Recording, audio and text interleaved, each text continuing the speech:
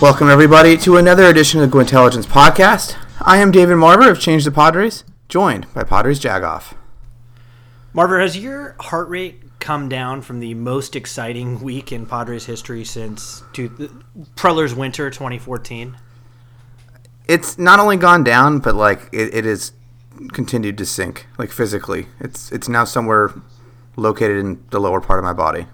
Because I am so depressed. We all know that the offseason is the Padres World Series, right?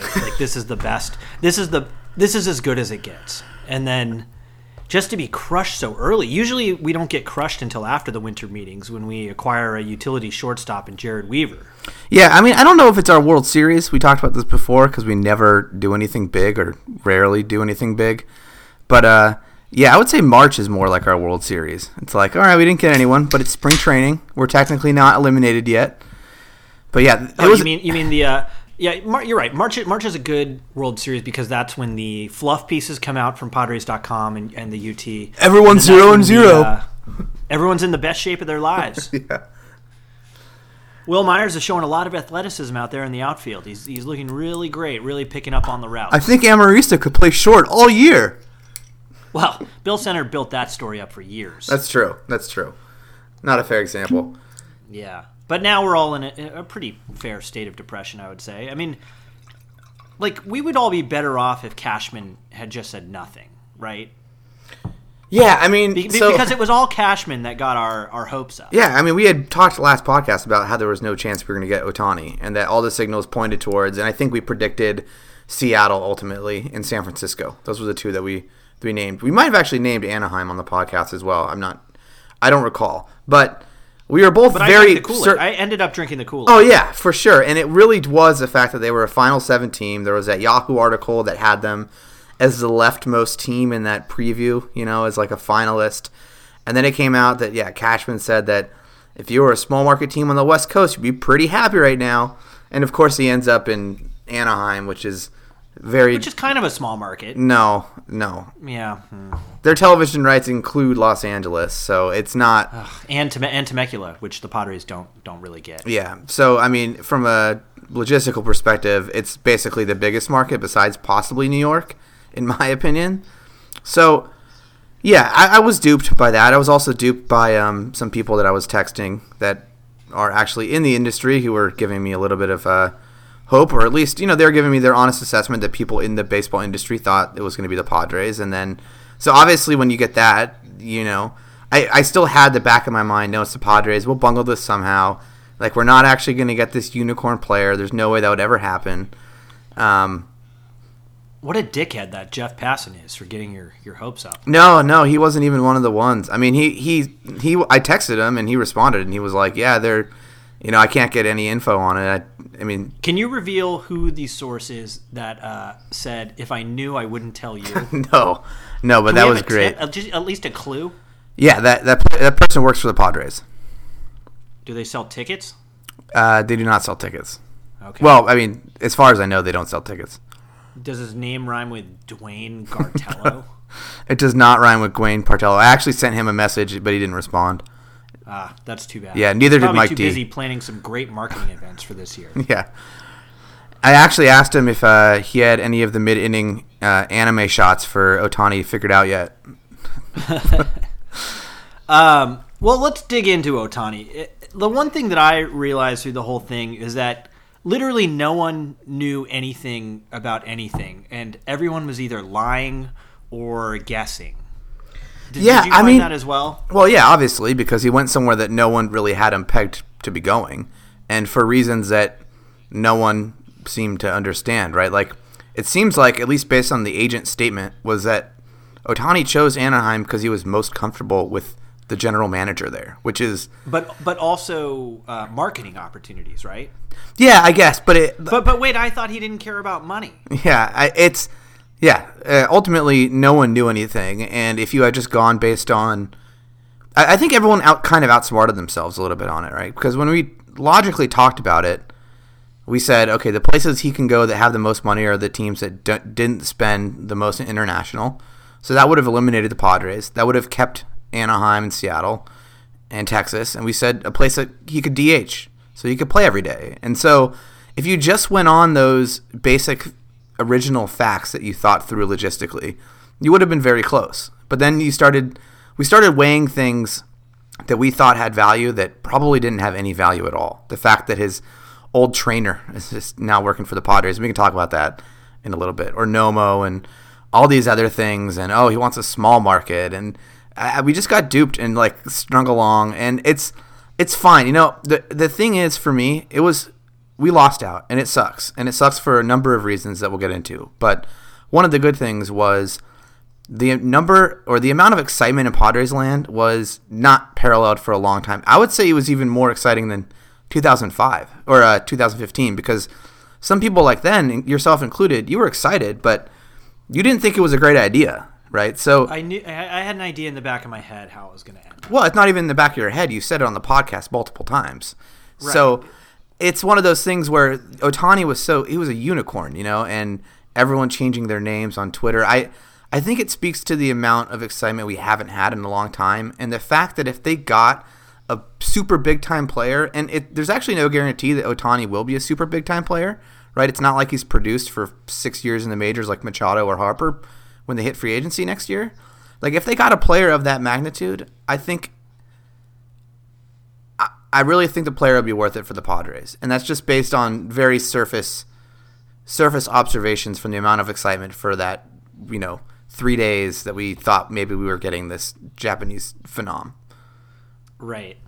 So some of the highlights for me were at one point we thought the Padres were scheduled for their own day as the last interview, and we all built that up as being the people that close a negotiation, they usually have the last one to present. Usually it sticks in their mind, right?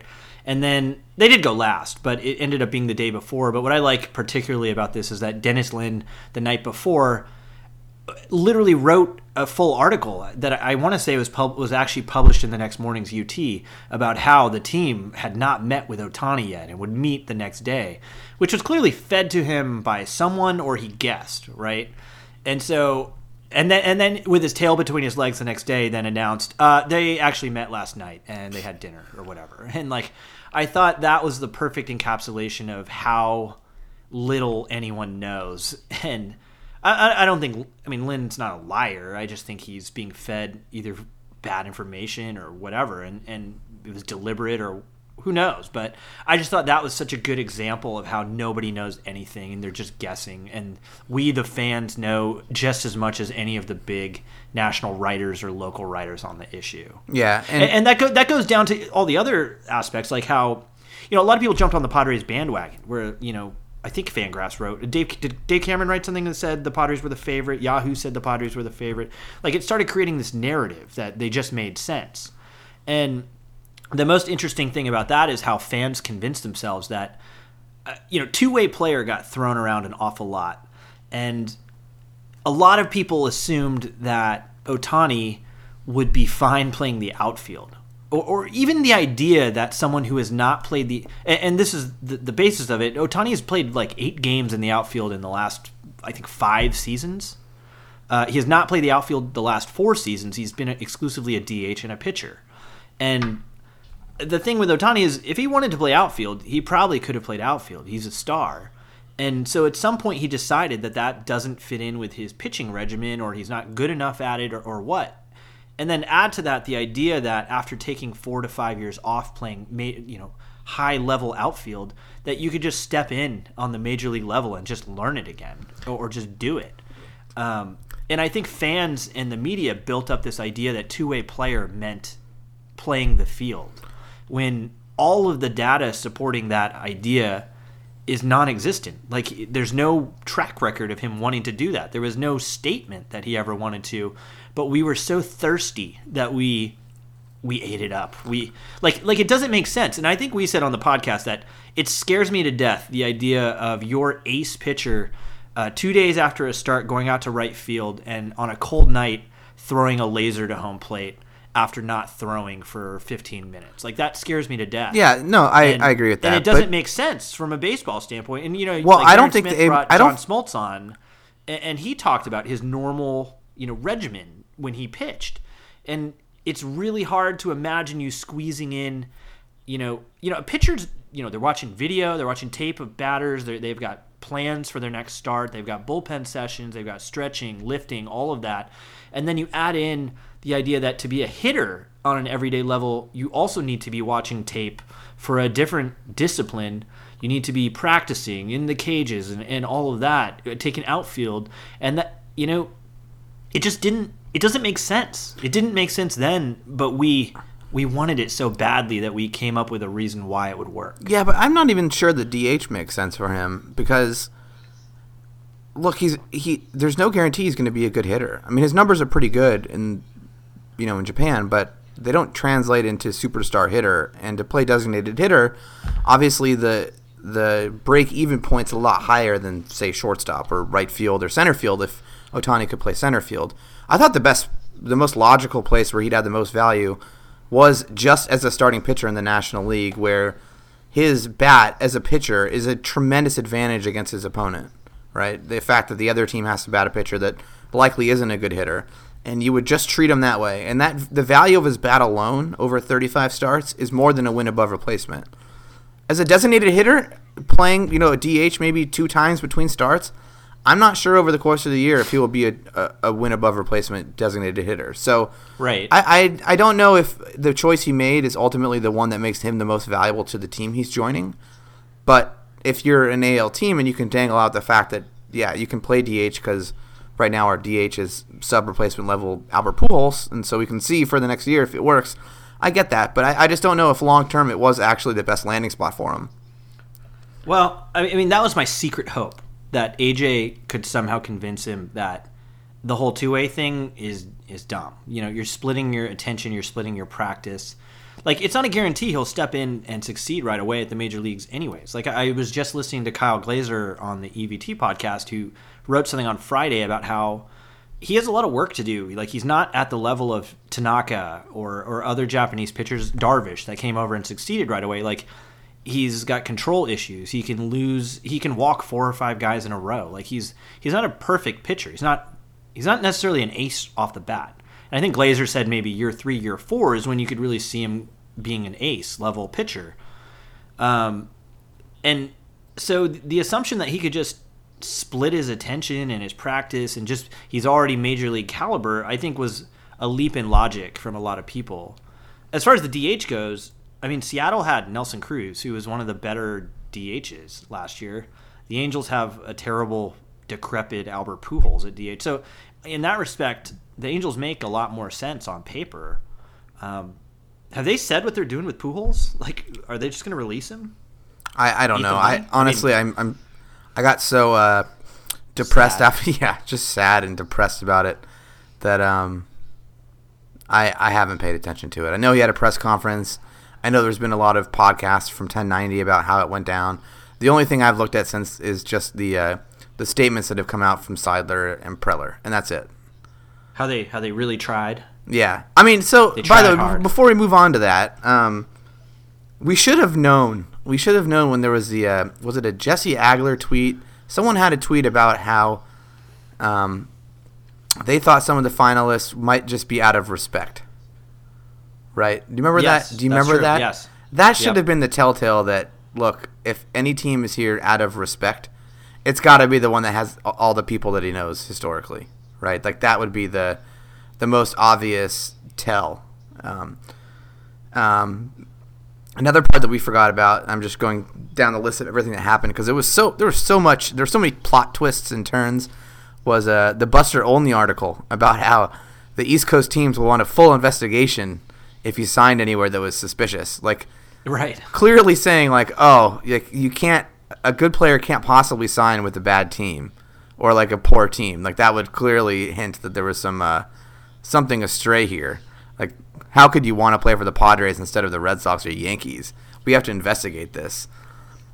As if every qualifying offer that's ever been offered has been completely clean and not contingent on the agent speaking to other teams and understanding that if they opt out or decline the qualifying offer, they'll get more money. Right.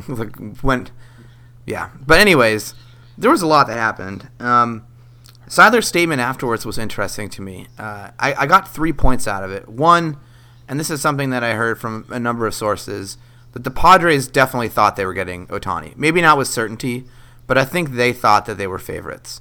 And I'm not saying that in a way that like, oh, they went into the meeting thinking we got a shot, we got a puncher's chance. Like, I legitimately think that they thought they were the favorites to get him. I also think that they did hire Nomo and Saito and the trainer and others partially for this reason. Now, I'm not going to say that's why they were signed, but I think the fact that they were cited as a possible advantage leads me to believe that part of the thought process for getting these people into the Padres organization was to help in these sort of signings. And the third thing was, at the very end, he said, we'll sign more than our fair share of free agents. More than our fair share, right? So to me, that's more than average, and that's something that I want to sort of continue to reiterate that they've said. I'll say this about the Nomo trainer thing, Yeah.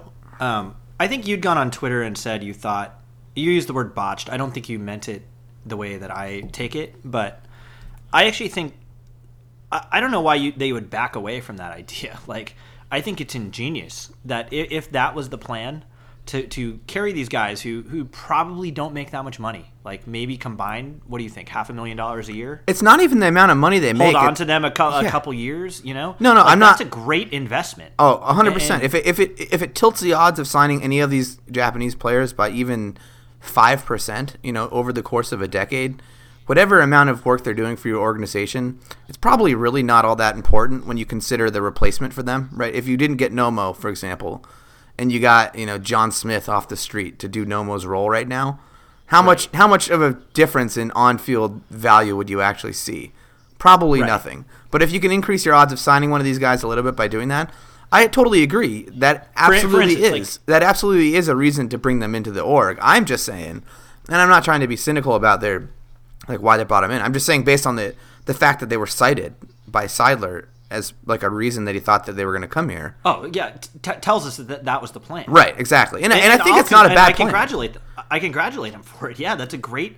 You know, if what Agler said is true, that you know some teams got a meeting with Ohtani out of just for respect. If the Padres had no chance, let's say they were going into the interviews as the 7th seed in Ohtani's eyes, just getting the presentation in front of his eyes is worth the money.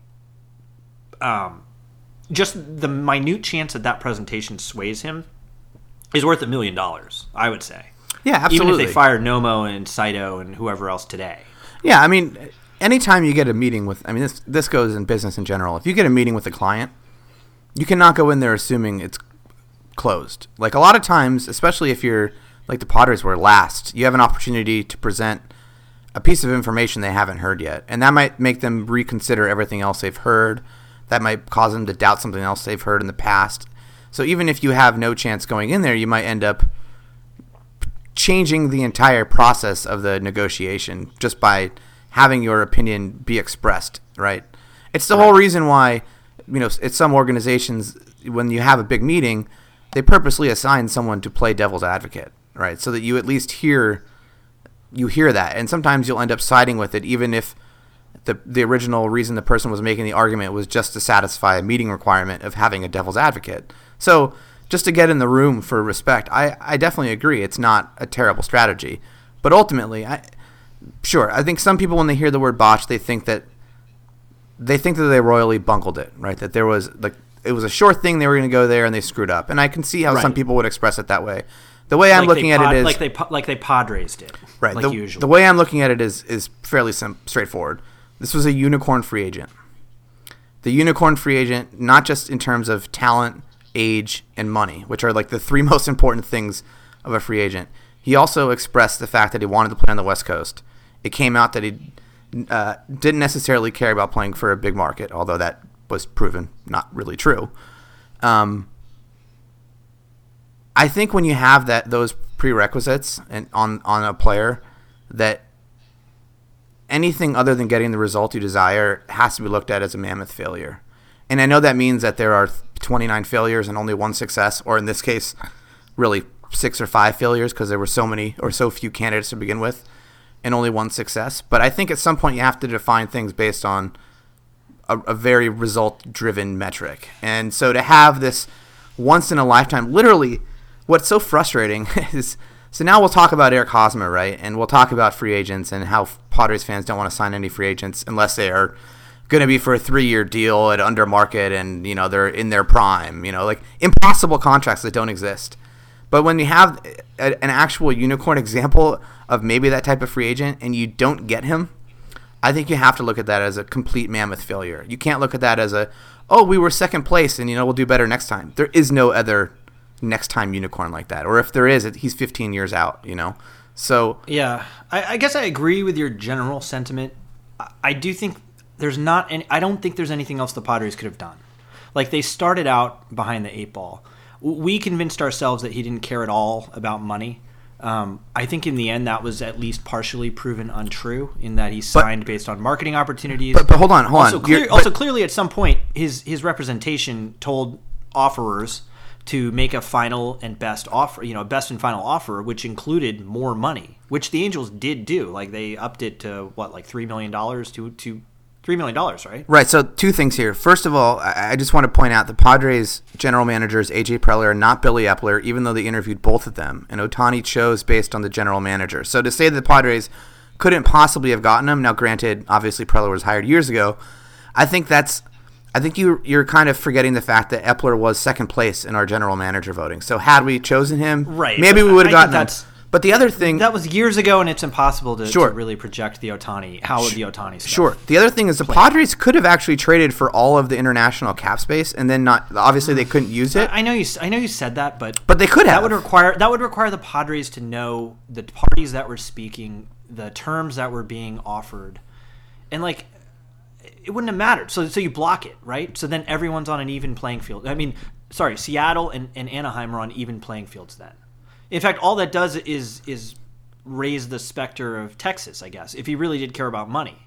Like, blocking that spending doesn't strategically accomplish anything for the Padres. It might, because the Padres are still it narrows the Padres $300,000. Right. But and the thing that frustrates me with Padres Twitter is everyone's like, "Well, who cares about the extra $2 million?" And none of us have $1 million in the bank, I don't think, except maybe Billy Liebarger.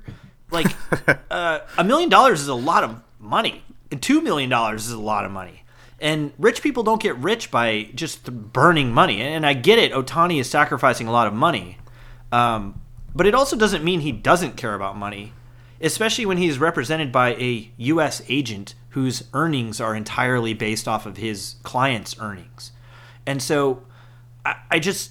That's actually, I think, the biggest... I think, actually, that's probably the best point that's been made. Well, and an agent's job is to maximize his client's return. So, of course, if I was running a competition with 7 bidders, I would put out a best and final offer and say, look, guys, you can't make the position better, but you can definitely make the money offer better. Like that's upping your own earnings as well as your client's earnings. There's a lot of motivation along the way to maximize earnings. Right. I'm just saying, my whole point here is that it's not... I'm not saying the Padres could have gotten Ohtani. I'm not saying that. Last podcast, we said it was 0%, right? Mushmouth AJ in a presentation, I can't imagine it going super, right? No, compared to smooth talking Billy Epler. No, just my point is that I can logically come up with ways that may have made it closer, right? If the Padres were doing everything they could to get Ohtani, you're still behind the 8 ball. I don't disagree. I'm just saying he's got to play outfield. He's got to play outfield, or he's giving up at bats, right? That's one issue. Not enough money from the Padres. Marketing opportunity. Have you seen this city? I know we laugh about some of it, but who are the endorsements that players get here? Akinori Atsuka did Boot World. That's what Ryan Klesko and Corky's did. This is Boot World, a local control chain of boot stores. That's what San Diego is. Boot World and Collins Family Jewelers. Like other cities blow us away. I don't even know. I don't even that's not even that's not even. I don't know how you even present that. I know. I'm pretty sure the Yankees are sponsored by China. Actually, I've watched some Yankees games and seen Bank of China commercials. Yeah. Meanwhile, Bryce Harper in DC, which is a fairly big market, has the largest endorsement deal ever from Under Armour. I don't know how Boot World here in San Diego and Collins Family Jewelers competes with that. And I know that the narrative will continue to be, Well, they tried. They really tried. We don't know they were in second place because that's has not been said. The Mariners also said, quote, they felt that they were left at the altar. So we don't really know where we are in the rack and stack of offerers. But the idea that, hey, they tried and they got close, like at some point, this is why I said I agree with your general sentiment in that Padres fans need to be a little more results-oriented sometimes. And I agree, there's probably very little they could have done to sway the competition. But I can name some things, though, right? Like I'm saying, like leaving that... Yeah, allowing for some shitty prospects to be traded for the money that might have made the difference. I think that's something that I think that's something I can point. No, but it narrows the gap between the teams potentially. Right? If any team, if the difference is, you make a big deal out of it, but I think it's infinitesimal the effect that. I'm not arguing it has a huge effect. I'm just saying that it may have had an effect, and it was a move they could have made. It's not that they didn't leave everything on the table. And from a Padres standpoint, if you really want to get into it, that helps the Rangers more than the Padres. I don't disagree with that, but I think it helps the Padres. I guess. I would really question what they'd have to give up. They didn't give up. Think of it this way too. It's not they gave up organizational top 10 prospects. Sure, but think of it this way as well. The Padres could have done this, right? They would have had. I mean, there are still a couple other teams out there with extra cash. You would have been fine with trading Logan Allen for $1 million that the Padres literally can't use. That's the other part of it. It's still fungible. They can still turn around after that and trade it to a team pursuing the Braves prospects, right? Like you just need to hold on to it for a certain amount of time. Half of them have been signed already, and not for that much money, other than Maton. A couple of them. I always hear that. There's been 6 or 7 that have been signed already out of 12. And I keep hearing they can just roll it over on Braves prospects, but the expensive ones are already signed. Like you don't need the extra money to sign them. So it's just like we create these narratives in our head, and we convinced and that's really why it hurts so much, because we created all these narratives to make the Padres into a favorite. And did we create it though? I don't think we created it. I think we all did. The media did it. We did it. We're thirsty. We're the guy in the bar that's desperate. That's on a 3-year drought. That's just so desperate, and everyone can smell it on him. Yeah. Like the opposite of confident. And it came out in how we described it. Like it would be like, hey, Ohtani can go to Seattle and he'll just be in Ichiro's shadow. But if he comes to San Diego, he's the man. He's the savior. Like he's the one that's gonna make us not be the laughing stock of Major League Baseball like we always are. And like it's the same thing. It's so thirsty. Like everyone can smell it sometimes. Yeah. Yeah, I mean, and the funny part is we don't know if we were 2nd or 29th. We know we weren't 30th because the Orioles literally didn't try, but we were somewhere between 2nd and 29th. Yeah, and let's say we're 3rd. Do I feel better about that? I don't. No. I think a lot of people are convincing themselves like, hey, yeah, this isn't the Padres of old. And this is a good segue into Hosmer, the winter meetings and free agents. But, I mean, I've been vocal in that I think the Padres use, quote, being involved with blank, high-dollar free agent as a marketing strategy. I don't think that necessarily. With Ohtani. I think they tried, why. The thing with Ohtani is, like, why wouldn't you try? There's nothing to lose. I think they insert themselves into a lot of names to create fan interest, like, based off their success in 2015. And so that's why I'm a little bit doubtful of just how serious they are. And if we look at guys like James Shields, it's not like the Padres led the market for that. They waited until like March when nobody else had signed him, and then signed him to a discount deal. Yeah. And so it's hard for me to envision Eric Hosmer, who's ranked as the number 1 free agent this year, that they are serious offerers for him, or they're willing to go 7-150 or 8-160, 170 for him. So that's why we're going to talk about Eric Hosmer, but which I'm very much against, which I know you aren't. But no, I'm not for it. I'm not for it. I just don't think it's the worst thing they could do. Like I think it's a bad use of resources. But I'm just not super convinced it's a realistic discussion. That's fair. I mean, you're not going to find someone who's more skeptic on their free agent possibilities than me. or you're very unlikely to find a Padres fan who's less bullish on the Padres signing any player at any given point in time. I've been on the record as saying I think our starting shortstop next year will be like Adam Rosales or some other Jose Rondon. Yeah, I mean, I'm fine with Jose Rondon. I think that actually can make some sense, but I'm not fine from a watching perspective. But yeah, but anyways, let's dig into Hosmer. And let me preface this by saying I don't think he sucks. I think he's fine. He's not a superstar. He's okay. I guess my problem with Eric Hosmer is the kind of the square peg into a round hole issue with it, where the team only a year ago anointed Will Myers as the franchise cornerstone at first base. And I don't have the quotes in front of me. I think we talked about it on the last podcast maybe, but he was literally quoted as saying he is unable to focus while in the outfield because there are too big of gaps between action. And he also said that directly affected his offensive performance. And so he also said he'd never been happier than he was at first base, and it was the position that he felt like he was made to be. It was the first time he'd ever felt comfortable in a defensive position, keeping in mind that he has played full seasons in the corner outfield positions.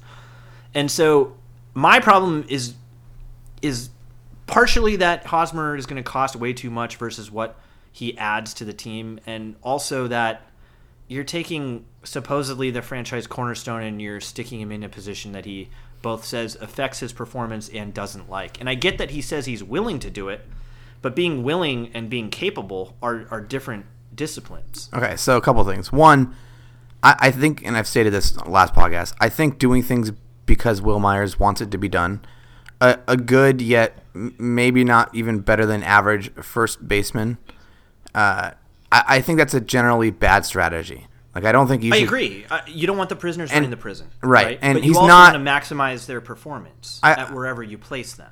I don't disagree with that, but I don't necessarily think he's actually best suited at first. I guess, at least, I don't think he's a good enough defender. Is he suited? He's a designated hitter.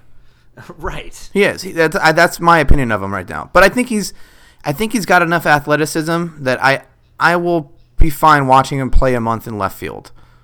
Like, I'm not going to die by watching him play left field. I think it's the most logical if you're not going to have him at first. What if what he says is true, that it affects his offense?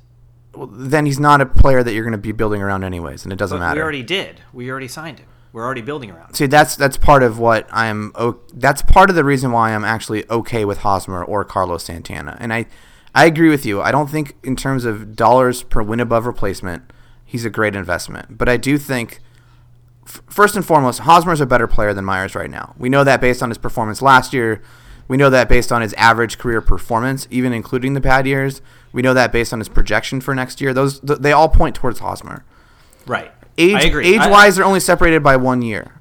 And I actually think Hosmer has slightly more upside because his plate discipline's better. And I think that's something that's much harder to learn. Whereas if he just changes the launch angle, and if we're gonna be the people that are gonna stick by Ryan Schimpf for changing his launch angle, and if we're the type of people that are gonna say, oh, Hunter Renfroe might improve, or blah, blah, blah, then we have to also do this for the free agents that can come in. Has he ever indicated a willingness to change his launch angle?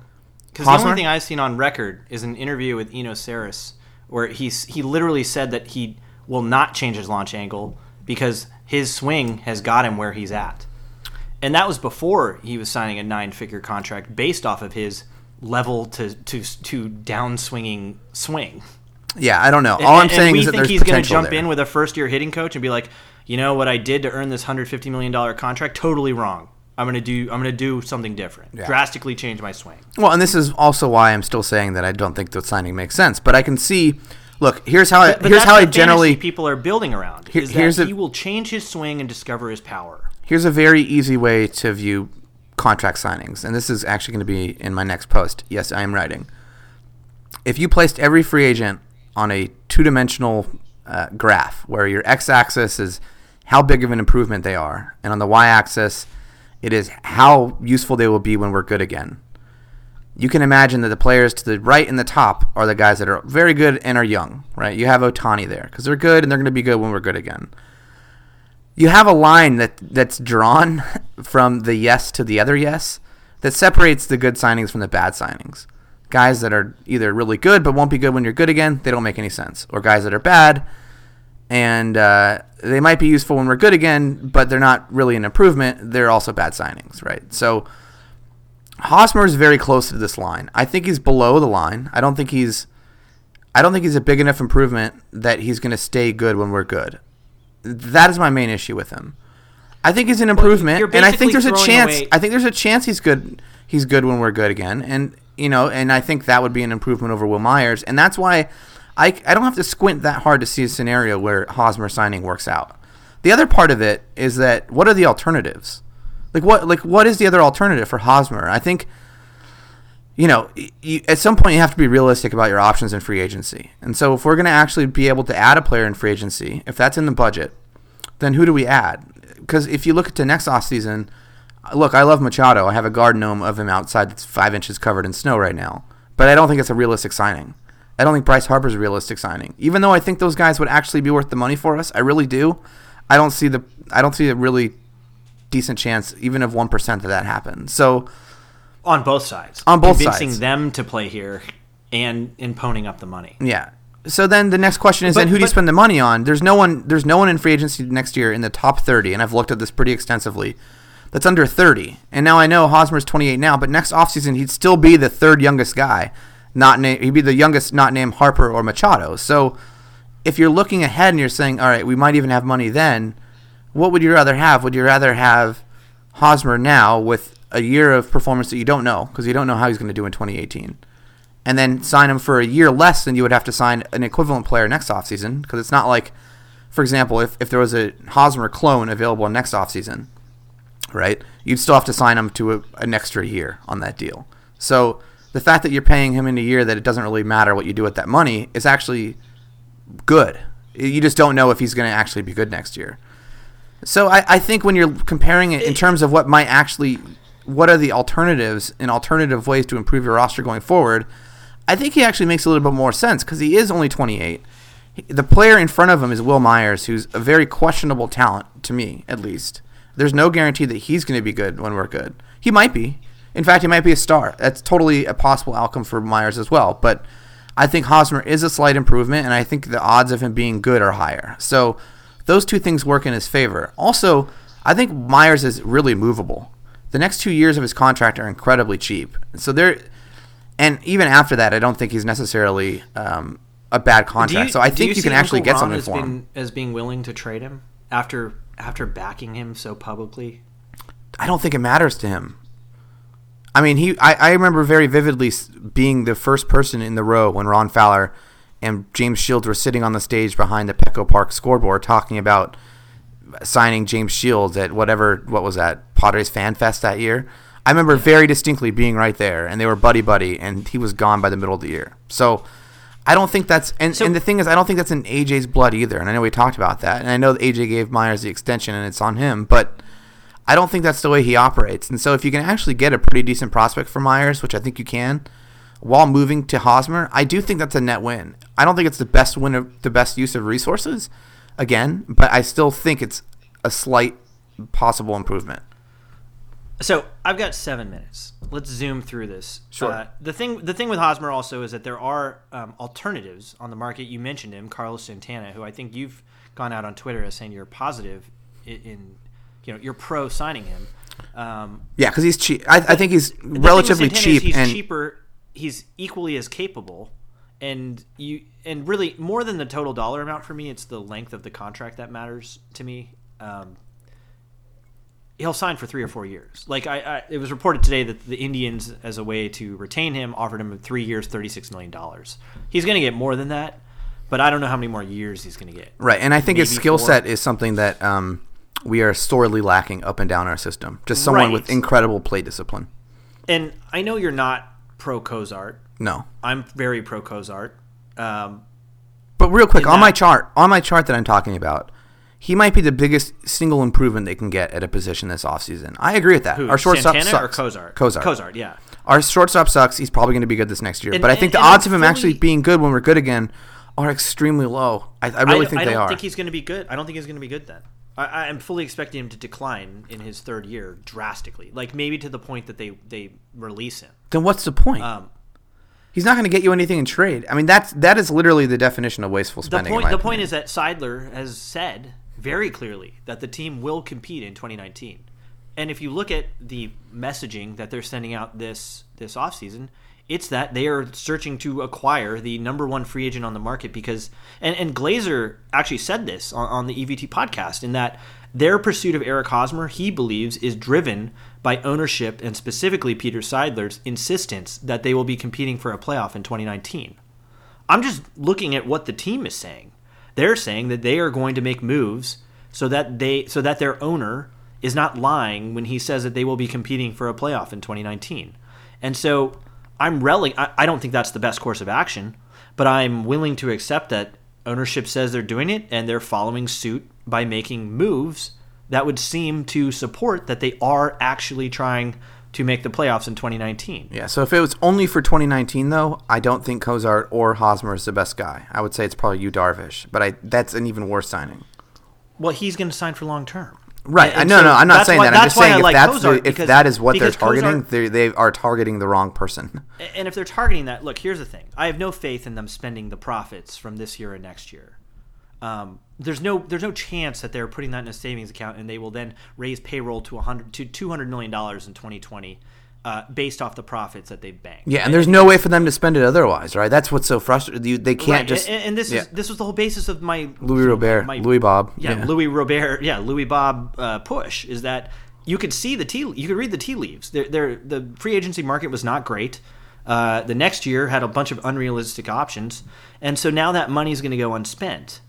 We can't undo that. So the thing is, if Seidler really wants to compete in 2019, go ahead and spend the money that's not going to be spent anyways on Cozart, because that limits the damage later on.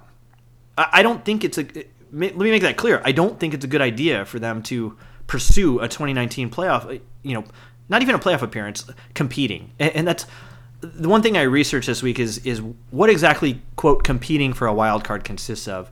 And I saw people on Twitter, they'd say, if in 2019 they're within 5 games of the wild card, I think that's a success. Oh my god. Well, hey, newsflash: 5 games out of a wild card is like 80 and 82. If you look at the record this year, that's not a victory. That's a losing record. And so if that's what we're going for, if that's the bar we're setting, fine. Then sign Cozart, pay him for 3 years for $40 million. He's going to suck in 2020. I'm willing to accept that. But if you're so desperate to compete in 2019, I'm trying to limit the damage elsewhere. That's fine. And if that is because your reasoning for it, if you're saying they should sign Cozart only to trick them from signing Hosmer or someone you might think damages them, yes. Okay, he's the least bad. That is the best argument for signing Cozart yet. And I'd be okay with signing Cozart and Santana because both of those, if you release them in 2020 and you eat the money, it's not going to kill 2021, 2022, 2023 when a lot of these players are going to be. I think those guys will be worth 5 wins in 2019. Yeah, potentially four wins in 2019 maybe. Without killing the future, go that route, please. But Hosmer, you're signing him through 2025, and you're going to be stuck with him when the team is actually ready to compete. You're going to be forcing at bats for him, like the Angels are doing with Albert Pujols. There's just not a good outcome from that, and so I'd rather limit the damage with 3 to 4 year contracts, satisfy Uncle Ron and Peter Seidler, give them their quote unquote competing for a playoff spot. And still keep alive the plan in the future. Yeah. Yeah, I mean, my whole thing with Hosmer is that I think fans in general, have swung. Okay, it's twofold. One, fans have swung far too much against him. He's not going to be a great dollar per WAR player. He also plays first base. There's a lot of reasons not to sign him. I get it. I think he's not a great use of resources. I don't know how many times I have to say that, but then also say, but he's not. It's not like it's not a disaster. Well, no, it's not like signing. Next offseason, it's not a disaster. It's not the same as next offseason spending $180 million on Brian Dozier through his age 39 season. Like that's a different type of unmitigated disaster. This is just a player that's probably a bad bet, and it's a bet. Right, he's 28. He is actually a good player. He makes your team better now. He probably will make your team better in 2019. but over time you'll probably regret the contract. That is there are better options. And there are better options. No, well, that's the whole thing. I don't know how many better options there are for 2019 on this free agent market. We just said 2. And for half the price of Hosmer. No, Darvish is not half the price. Not Darvish. Cozart, Santana. That's the plan. If you really want to compete in 2019 without killing the future, sign those 2. Right, but I don't think I think that Darvish and Hosmer will have higher wins above replacement in 2019 than Santana and Cozart. Like, sure. That's. But yeah, obviously. But I've got a double-headed objective in not killing 2022, 2023. That's sure. So the other part, by the way, so I mentioned the one, which is that you shouldn't, just because someone's a bad signing doesn't make them the worst move you can make, or doesn't make it the dumbest fucking thing the Padres could do. Which, by the way, the dumbest thing they could do would be actually to listen to that guy's advice.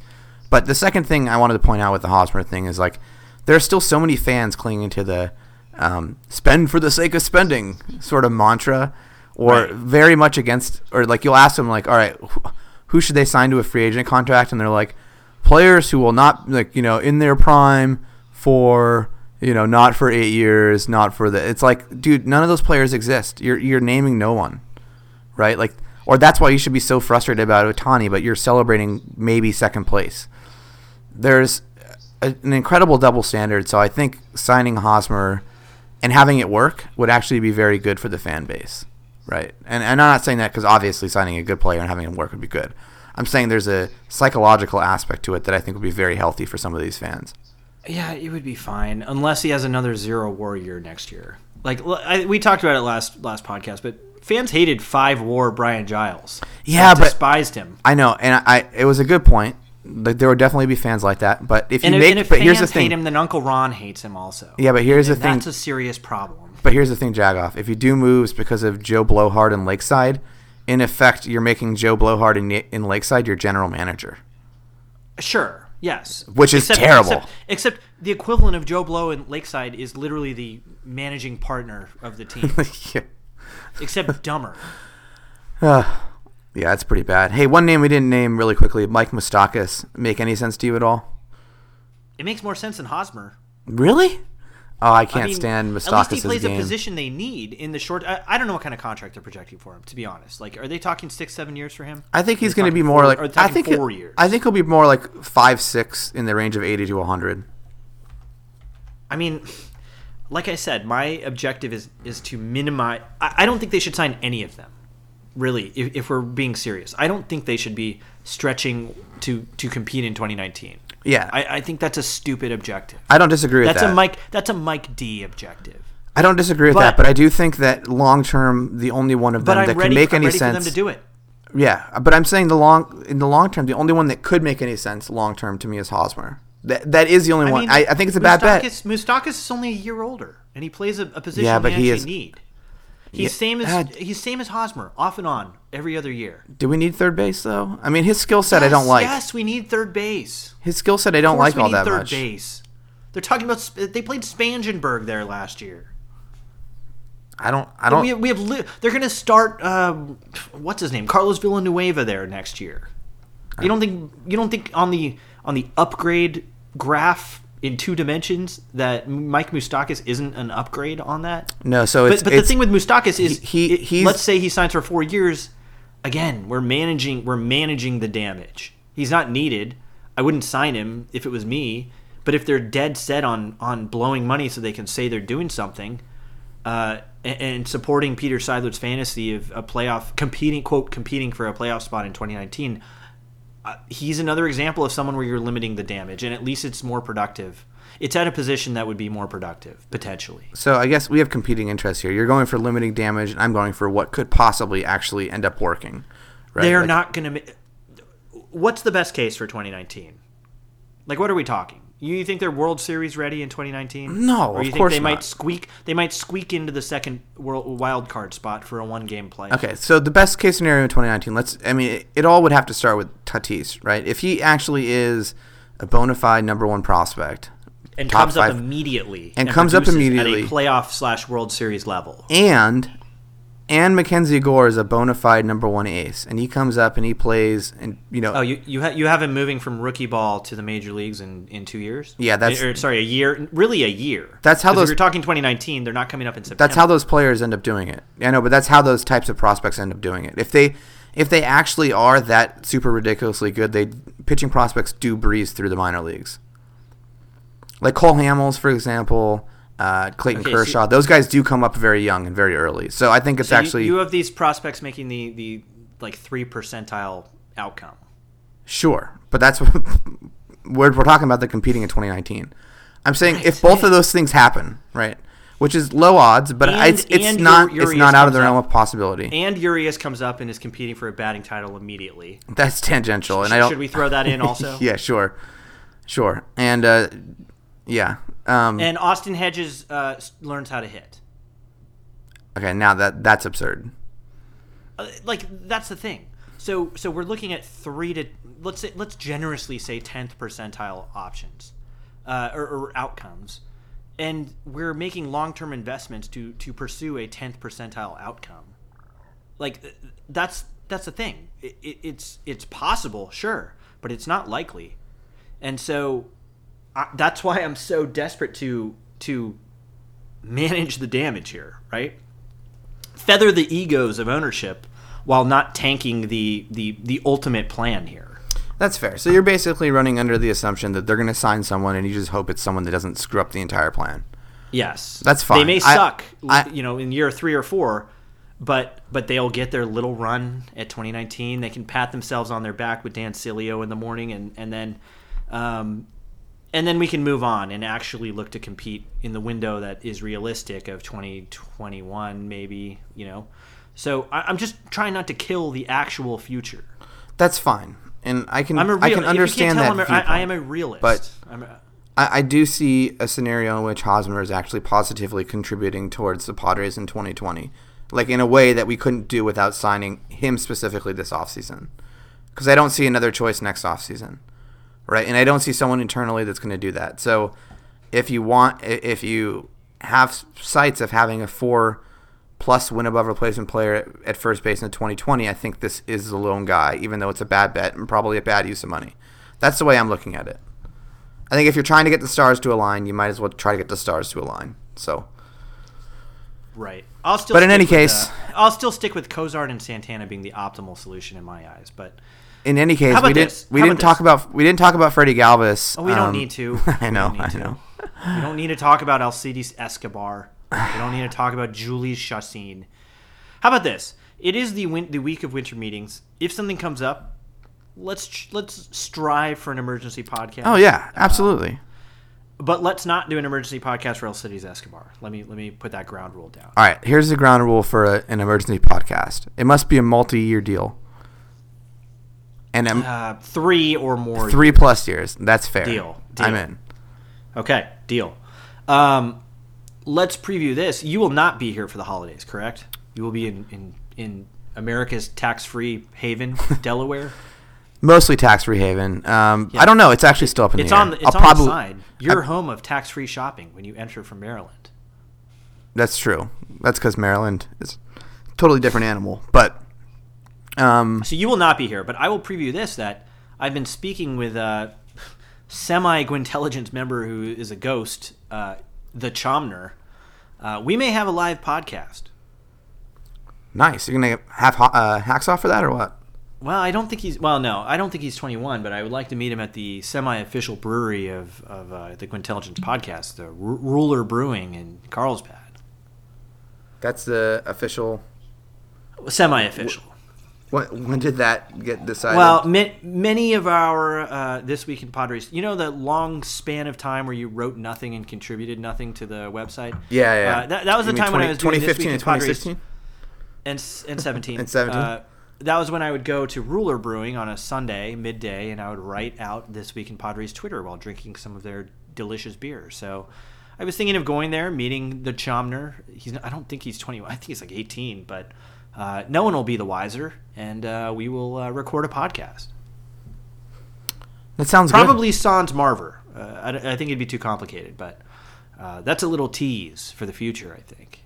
That sounds good. And I think we will have an emergency podcast. I think that will happen. I think we'll have something. Our trade of Will Myers also qualifies. Yeah. Oh, absolutely. Any major, even Solarte, trading Solarte would. I mean, actually, let's not get crazy. If they trade Jose Perella, I would do a podcast for it.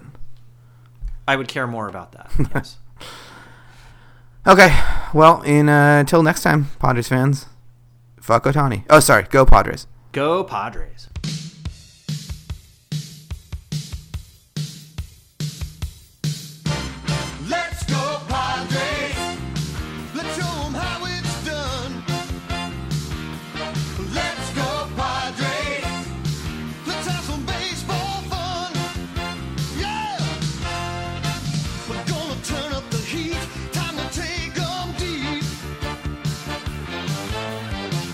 Line drives and stolen bases, diving catches.